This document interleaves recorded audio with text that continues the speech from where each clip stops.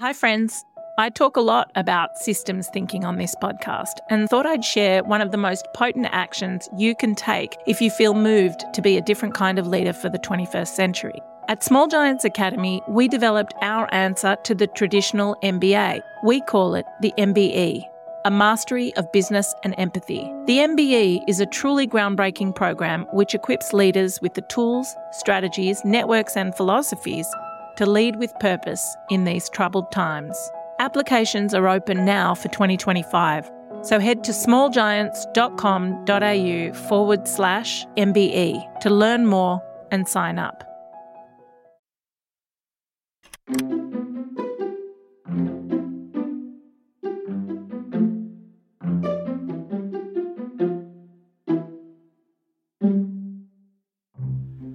Hello, Dumbo Feather listeners. This month, we're catching waves with the conversation between two legendary surfers, Lauren Hill, who we spoke with for issue 45 of the magazine, and Belinda Baggs, co-founder of the Sea Roots movement. Love that. Surfers for Climate. Lauren and her partner, Dave Rastovich, have a podcast called Water People, all about the aquatic experiences that shape us. And so we invited her to have a chat for us with Belinda. Her work at Surfers for Climate is all about mobilising wave lovers to take positive climate action. So, Bindi, you are from the coal mining town of Newcastle on Australia's east coast. How did growing up there influence your career trajectory toward activism, toward environmental activism in particular? I think it was a really slow burn. As you said, it's a coal mining town, especially when I grew up. The whole neighbourhood was really blue collar, and I actually had a lot of family and friends who were employed by that sector, whether they were working in the mines specifically or on the conveyor belts or the big industry or something, but it really was a big employer. So as a kid, nobody really questioned what was going on in that sense. And so we'd all just meet up at the beach in the afternoons on the weekend and enjoy this beautiful coastal landscape and thrive in this amazing blue water. End of the weekend, everyone would go back to their day jobs and not think much about it. I always remember as a kid, picking up rubbish off the beach and in the school playground and constantly getting teased by all my friends because it wasn't the cool thing to do at the time. But I felt like that small act was a way that I could give back to the one thing that I love so much, which was, of course, Mother Ocean, that was providing me with so much joy and also giving me this sense of belonging in the world, where I guess at the time I didn't really have a sense of belonging. I was kind of awkward and dorky and I didn't have great friends at school. And so to be able to go to the ocean frequently with my father a lot of the time and it be like a place of family and to celebrate that wisdom and obviously connect then with like-minded people, so I didn't feel like the biggest loner in the world, was such a treasure. Every time there was a big storm event, I remember just all this brown water rushing out of the Hunter River and obviously flooding along the beaches and the coastline and getting so sad, having to wait a couple of days in order for that to clear up just because I didn't really want to go surfing in this brown soup. What was that? There's a lot of farms up there, so it was probably just a lot of like dirt and sediment that was washing in off a lot of those areas that had sort of lost their natural trees and grasslands and things like that from heavy farming practices. So I don't think it was anything that was too heavy from the industry, but it definitely did sort of sweep by a few industrial areas along the way. It was heartbreaking to just see yucky brown water everywhere and, of course, like a heap of trash on the beach. My nana also lived over the other side of town in Carrington, and I remember visiting her as a child and there being this like black kind of soot that would be all over her house and would be all over our car when we left, and you could smell it in the air, and it was actually like coal dust in the air because she was quite close to a lot of those industries that were on Kooragang. I drive over to Stockton or up to 1 Mile for a beach and you'd be driving past the huge coal loaders that were loading onto the ship. And like I said, I didn't think much of it as a child because everybody just accepted it, didn't think about the causes. It was just part of reality. But the older that I got and the more that I learned about all these issues made me realize like, wow, well, I've experienced dirty air on a small scale and what that feels like in your lungs and the effect that it has on you. And that's only like a small amount compared to what some of these people are experiencing that are living in it every single day. So I think it sort of just gave me this real sense of what could go wrong, really. And then the opposite flip end to that is being exposed to these beautiful beaches and these amazing locations and a pristine national park that lay just south of Lake Macquarie, and seeing like both ends of the spectrum and going, wow, this is how we need to keep things. Like we need it to be beautiful and pristine and thriving with wildlife, not this. And so we need to do all we can to fix that. Yeah, I wanted to ask you about Newcastle specifically because I've only been once or twice. And one of the times we were visiting family there, it was almost like I was having an asthma attack. I was really struggling to breathe. I guess the predominant wind at that time maybe was west and it was blowing coal dust. Was that the troublesome wind?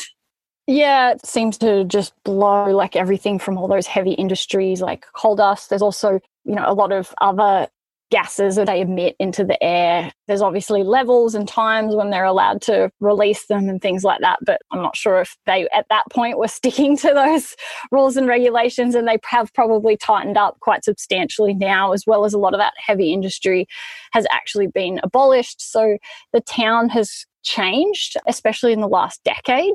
But yeah, it's confronting when you're all of a sudden smelling and feeling this heaviness in your lungs of what's being put into the air because of the fossil fuel industry. Yeah, I found it really disconcerting in my body, just really unsettling to not be able to take deep breaths. And the only thing I could really pinpoint it to was something going on in the air. Yeah, it's definitely evident and worse when the westerlies blow or nor'westers, you're right.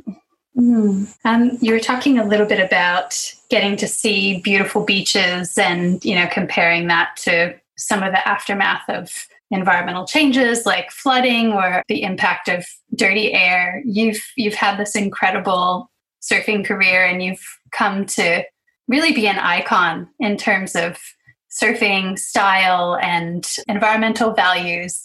And I feel like most people don't understand what an absolute surf rat you are. And I mean that in as the highest compliment possible. You're one of the most surf committed people I know. And we've traveled a little bit together. And I can say that I've witnessed that your appetite for being in the ocean is basically unquenchable. I feel like that part of surfing can be a little bit difficult for non-surfers to relate to.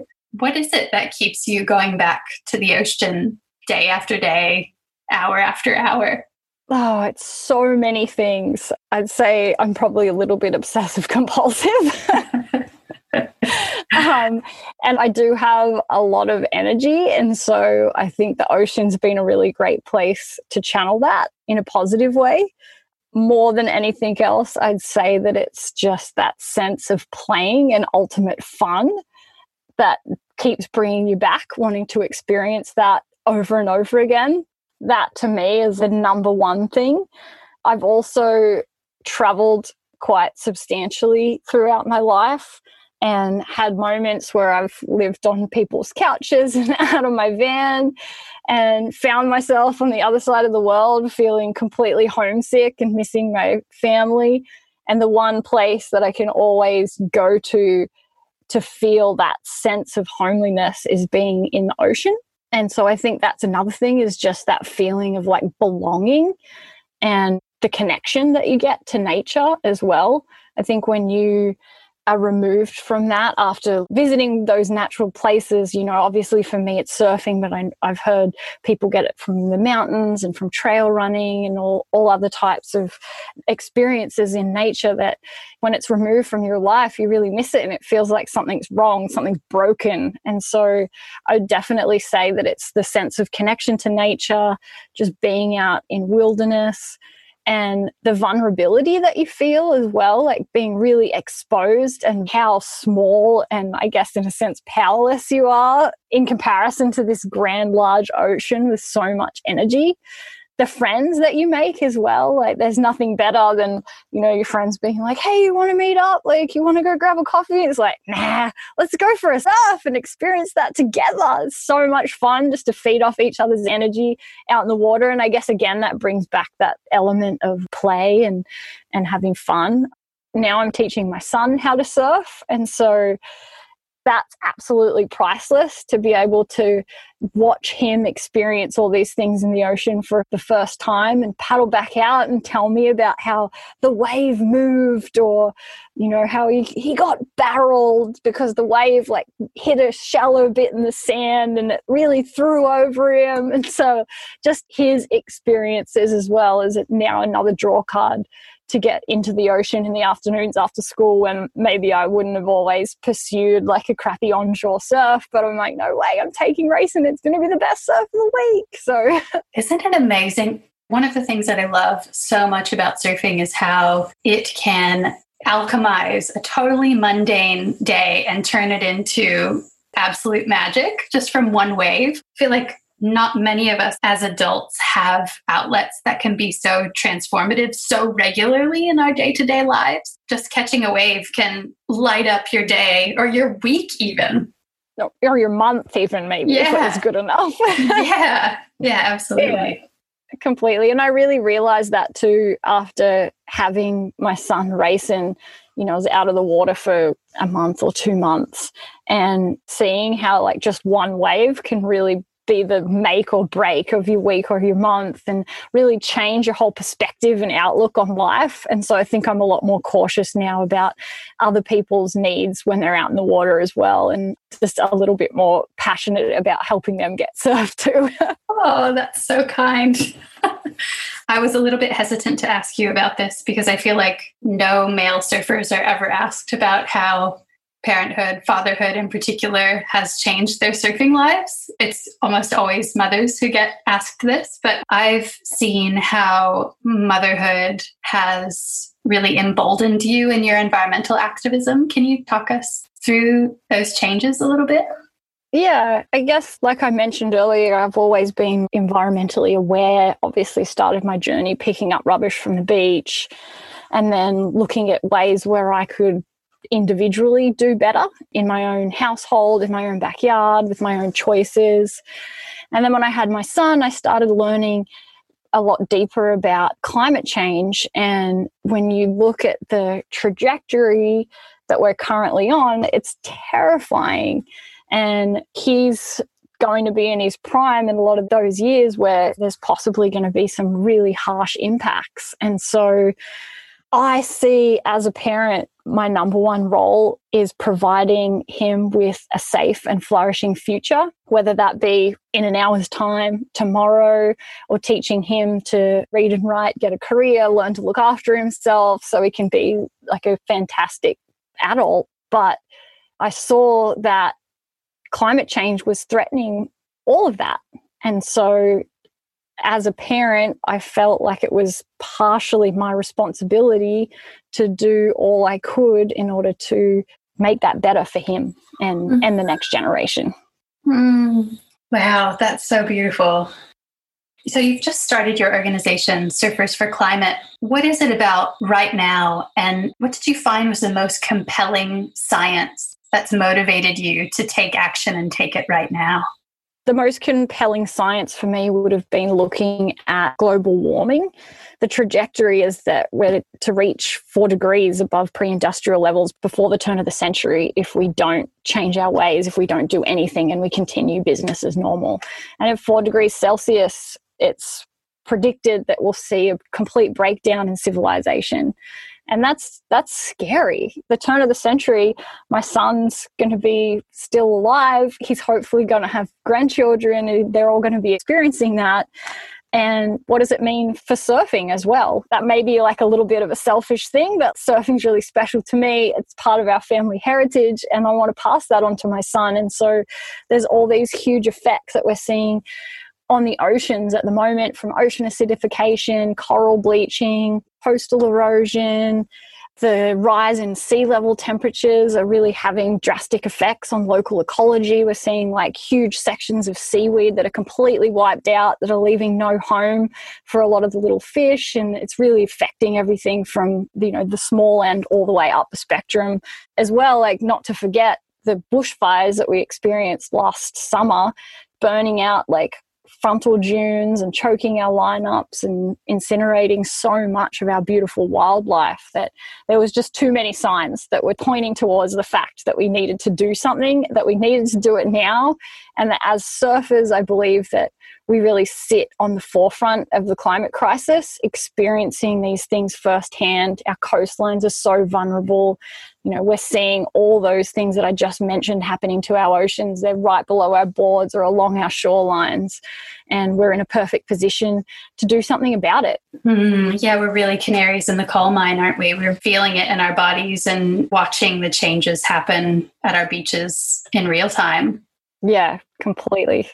There are a handful of quotes that surf media really loves to throw around. What you were just saying reminds me of one of those from psychedelic psychologist Timothy Leary, who wrote that surfers are throwaheads, quote, of mankind, not the dregs. They aren't the black sheep of humanity, but the futurists, and they're leading the way to where man ultimately wants to be. The act of the ride is the epitome of be here now, and the tube ride is the most acute form of that, which is your future is right ahead of you, the past is exploding behind you, your wake is disappearing, your footprints are washed from the sand. It's a non-productive, non-depletive act that's done purely for the value of the dance itself, and that's the destiny of man. I think he articulated that really beautifully and much more eloquently than most of us ever have. Completely. But I wanted to ask you about how you feel about that quote, and also how this kind of self-centric practice, this practice of riding waves, fits into a global movement for abating climate change. Well, I love the quote, and I think it definitely hits the nail right on the head. It's perfect and very relevant. And riding waves is a selfish act. I'll be the first one to admit that for sure. Like, nobody else is gaining from me having the wave of my life, really, in reality, except for maybe my mom if she was watching, because that's what I feel when I watch racing. But I think it's that act that connects us to nature, the fact that a changing climate can potentially eventually take wave riding away, take these sacred places that we visit away or threaten them in some way, that it will be the rallying call. That selfish act of riding waves is going to be the thing that is going to see us all rally together and make big change, because we want to protect our sacred waves, we want to protect the places that they break, we want to protect our coastlines and the things that we love.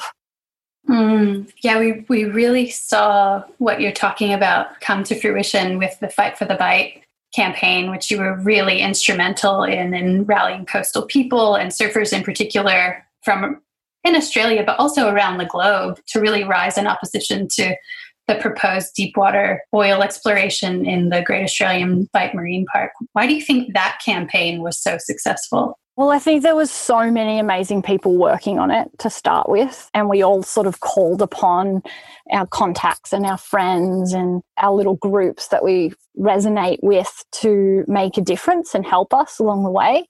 But more than anything, it was the spill modelling was so devastating. When you saw that big blob come from the Great Australian Bight and reach all the way around to southern end of Western Australia, and then all the way up the east coast to Port Macquarie and even over to the western coast of New Zealand, it was like, wait a second, we have to do something about this, because it's threatening the whole southern part of Australia's coastline. And not only is it going to affect our waves, it's going to affect all the marine life that rely on those locations to survive, as well as all our local economies. There's so much tourism in a lot of these areas, and our livelihoods are based upon that. So it was kind of a no-brainer. Why risk it? Yeah, absolutely.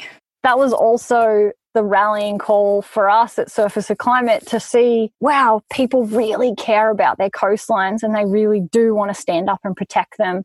And this is obviously from an oil spill that's a lot more visual than climate change. But if we can connect these dots and show that climate change is affecting our coastlines and our waters just as much, then I think that we're going to have a lot of surfers there who care and ready to take action. That makes me wonder about the goals and objectives of Surfers for Climate. Is part of the challenge making climate change more visually accessible for people?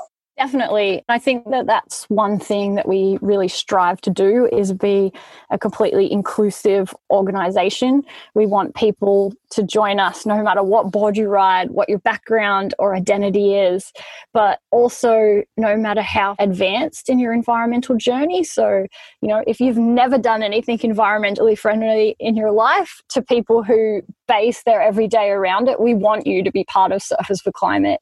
And we definitely strive to really tell those stories from people in communities who have experienced these things firsthand in order to draw the links together and make people kind of realize and become aware about the situation. I got to be part of the paddle out, the Fight for the Bite paddle out here in Byron in the Bay. And what struck me so fully was the sense of community and all paddling out, you know, with a unified voice, a unified message.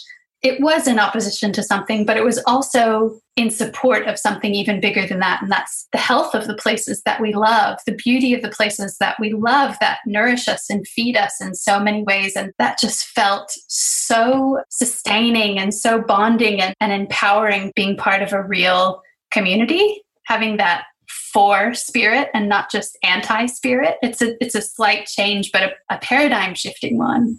Oh, I completely agree. Down here in Torquay, we had somewhere between 1,500 and 2,500 people paddling out, and so many faces that I'd seen in the surf before of people who'd kind of turn the other way or like, you know, never paddle up and be like, hey, how you going? You know, and it was amazing just to see everybody come together. And I feel like it's actually really changed our community here as well, where now everyone is talking to each other and there's definitely more of an inclusive environment here. And that was just amazing to see that unity.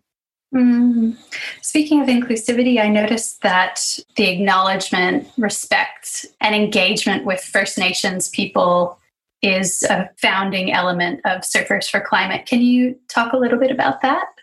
Yeah, I think at the time that we were starting Surfers for Climate and doing a lot of the strategic planning for the organisation was also the same time the BLM movement was happening. And I realised personally that I'm a surfer of white privilege and that I needed to strive to do better and to do more and to really learn and listen to First Nations voices. And I think a few of us involved in the organisation all kind of spring from the same place. And so we really want to include as many First Nations and Indigenous people as possible and really make sure that we, with every decision that we make, we come back to First Nations wisdom and their connection to country and keep drawing upon that guidance and just be as absolutely as respectful as we possibly can along the way.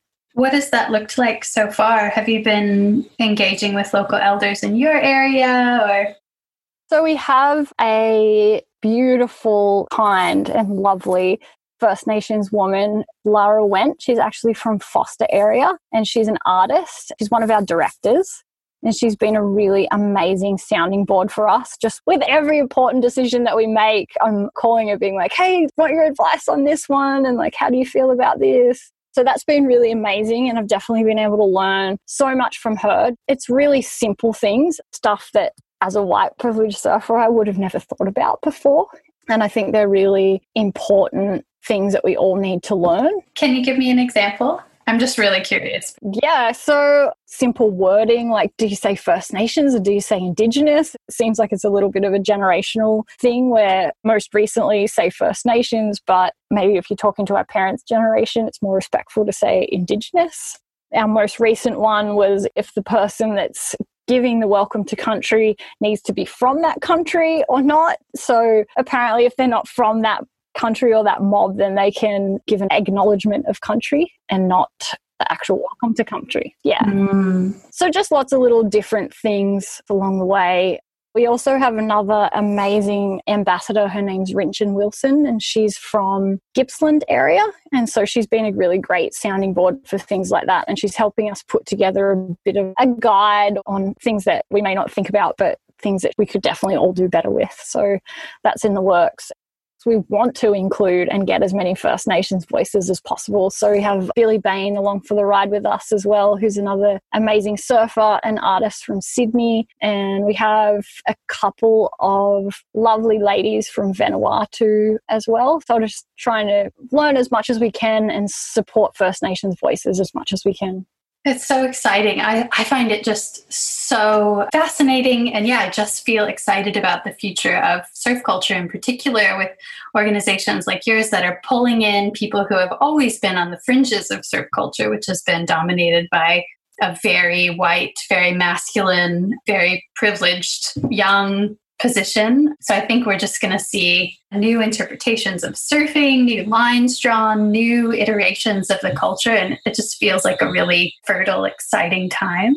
Yeah, I agree. It's such a good, wholesome way of looking at surfing, I think. Yeah, new wave. Yeah, a new wave. Can you tell me about the concept of thoughtful larrikins? Yeah, so this is mostly Johnny's idea. So I'm sure he would explain it way better than I am. But your co-founder, Johnny Abeg, who you formed Surfers for Climate with. Yeah, exactly. And he's been such a gun with a lot of our messaging. So it's been really great to have him on board. But yeah, so the roots of surfing were known to be kind of rat bags. In some time in history, we were dropouts, but we're always having fun and we're always making light of situations. Thoughtful larrikin, I guess, is just a play on that, is that we all want to have fun. It's all in good spirit and good humor, but we do definitely, we're thoughtful and we care. Yeah, it feels like it's an iteration of being very sincere, but not too serious. Like really caring about these issues, but remembering that, just like surfing teaches us over and over again, to play, to have fun, to keep a joy about all the work that we're doing, will actually keep it personally sustainable. Yeah, completely. And I think that's the thing with climate change, is like it can really get you down. There's a lot of doom and gloom and really bad statistics out there. And so not let negativity take over, to stay focused and actions-based and positive and, yeah, make light of the situation where we can. Oh, that's so great. Can you talk us through what you're finding are the most accessible solutions for people to engage with in terms of abetting and ideally reversing the impacts of climate change? With Surfers for Climate, we have 4 main goals. The first one is to mobilise and empower an alliance of surfers who really care about climate. And so I think that what we were talking about before with a lot of the storytelling and connecting the dots, and I guess just generally spreading awareness about the issue. We all agree that there's something to be said about those really intimate conversations that we get to have with each other in the lineup, maybe in the car park. It's usually when somebody's half out of their wetsuit and in a vulnerable situation. And so cornered. I think that's called cornering. Yeah, cornered, exactly. Yeah, maybe. With their pants down. Yeah. And so I think that's one big thing, even though it doesn't seem like an action, but just simply by talking to your friends is a great way to start the conversation happening. There's only so much one person can do, but when we get 50 of our closest mates in the lineup involved, 50 actions will make a big difference. And so we really want to push out that whole idea of empowering an alliance of surfers to care. I think we all really need to take action on implementing climate solutions in our own lives. So as surfers individually, we've come up with a bit of a wipe out your emissions guide, which is kind of focused on a surfer's lifestyle. So it obviously includes things such as our equipment, to be mindful of our purchases, how we get to the beach, where we holiday. You know, we're all guilty. I completely am of traveling way too much on aircrafts that are burning massive amounts of fossil fuels. And so just to be more considerate in that sense. Just to jump in on that note, I just saw a report released saying that 1% of the population creates 99% of the world's aviation emissions. And surfers would definitely be in that privileged 1% who are going to surf and holiday on a whim. It's a major part of our lifestyle that's going to have to change. Yeah, I would definitely agree completely with that. As soon as a swell hits Indo, it's full of Australians. And I'm sure that it's same in, parts of the States where everybody goes to Hawaii or Tahiti or other locations as well. So I think that's something that we all need to be more considerate about and look at other options like a staycation or holidaying in our own state. COVID's been a really great reminder of that. At least here in Australia, in my region, we didn't get put in a situation where we couldn't surf, but we obviously couldn't leave our local area. So a lot of us ended up hunting out these little nooks and crannies that we wouldn't really explore or surf otherwise, and ended up having some of the funnest waves that we've had. So, there's definitely something to be said about exploring those unknown regions around your own backyard. Yeah, I feel like it's given us a real opportunity to break habits that we've gotten into as surfers, especially if surfing plays a role in your work life, in your livelihood. We get into these cycles where maybe winter is prime surf season here and you stay for the first part of that. And then as the surf begins to wane, you jump on a plane and you go to Indonesia. And then as summer comes, the surf's not so good in Australia. So you get on a plane and you go to Hawaii, and we get into those loops of habits. And this year has really not allowed that. So we've had to create new habits, explore new parts of the coastline, as you said. And I think it's really gifted us the opportunity to develop deeper intimacy with the places that we call home, because we get to see all of its cycles and seasons in ways that a lot of time, we don't make the time to. Completely. Yeah, I would 100% agree. And even enjoy the surf when it's maybe not great as well. Yeah. Because it may have been onshore for the last week and you go out and have a surf anyway and you're like, oh, actually that was really fun and I wouldn't have normally went out in that. So there's definitely been bonuses there.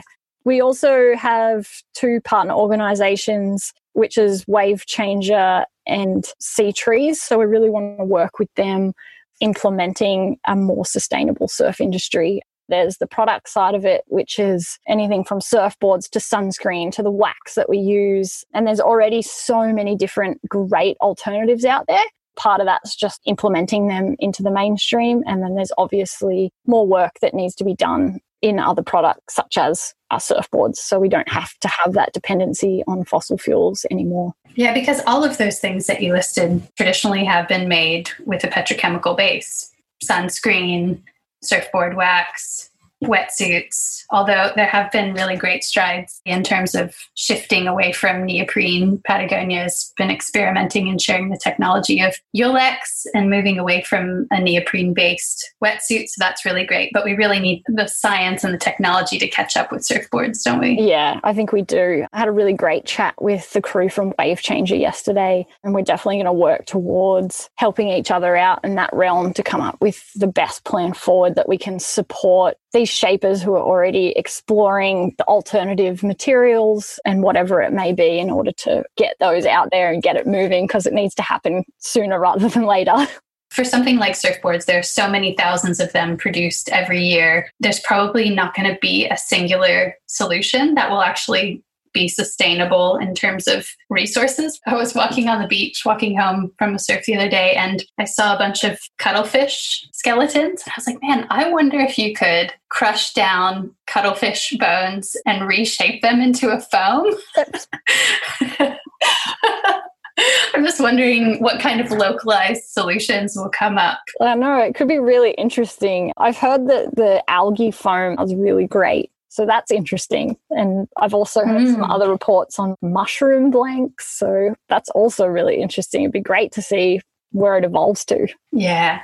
Yeah. We also want to help the surf community play an active role in stopping offshore fossil fuel developments. We've already seen that with Fight for the Bite. We're now seeing it with PEP 11, where a lot of surfers are stepping up to the plate. We're currently working with Friends of the Earth, who are focusing on the expansion of the acreage releases down in the Otway Basin. So just trying to really rally the surf community around that, because like you said earlier, we've seen how successful that was with the Fight for the Bite. And so I think we need to keep pushing that envelope to all these different regions and really demand that we stop extracting fossil fuels out of our oceans along our coastlines and, of course, on our land as well. The other thing that we really aim to do is to make our MPs representing coastal communities take action on climate.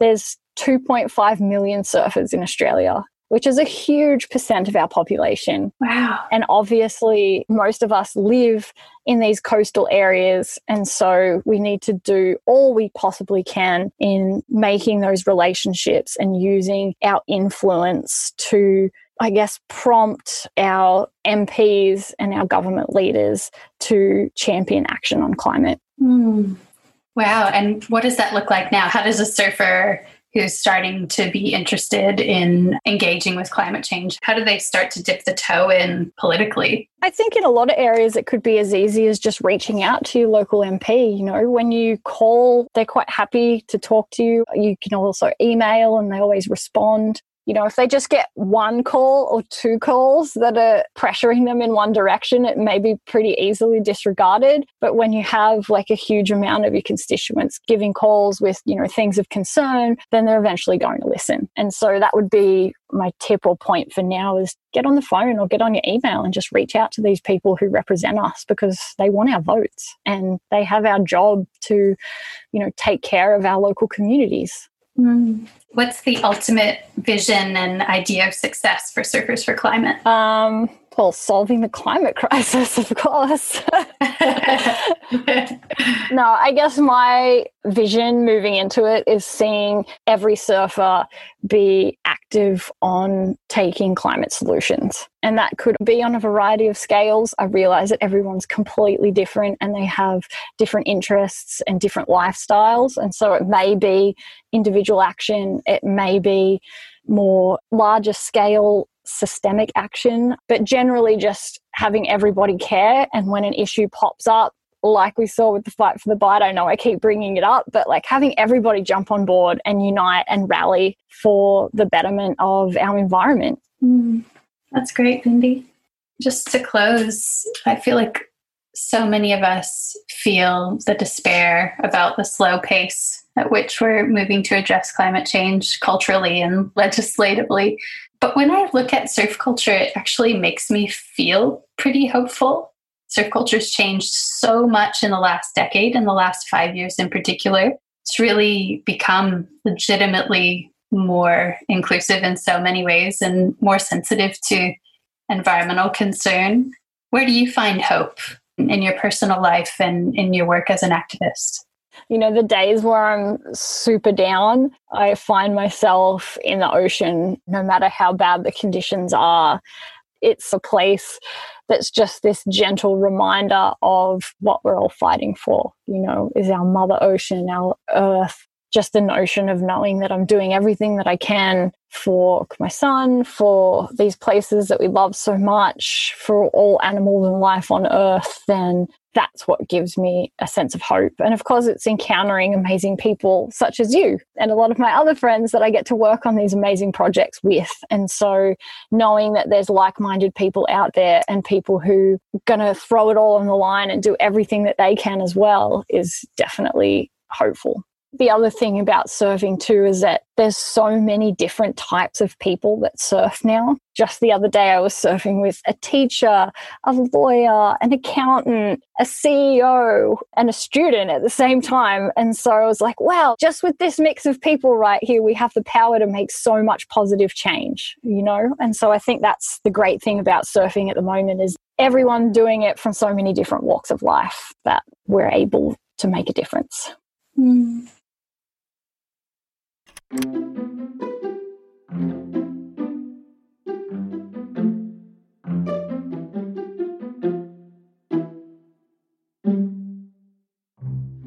you, Lauren and Belinda.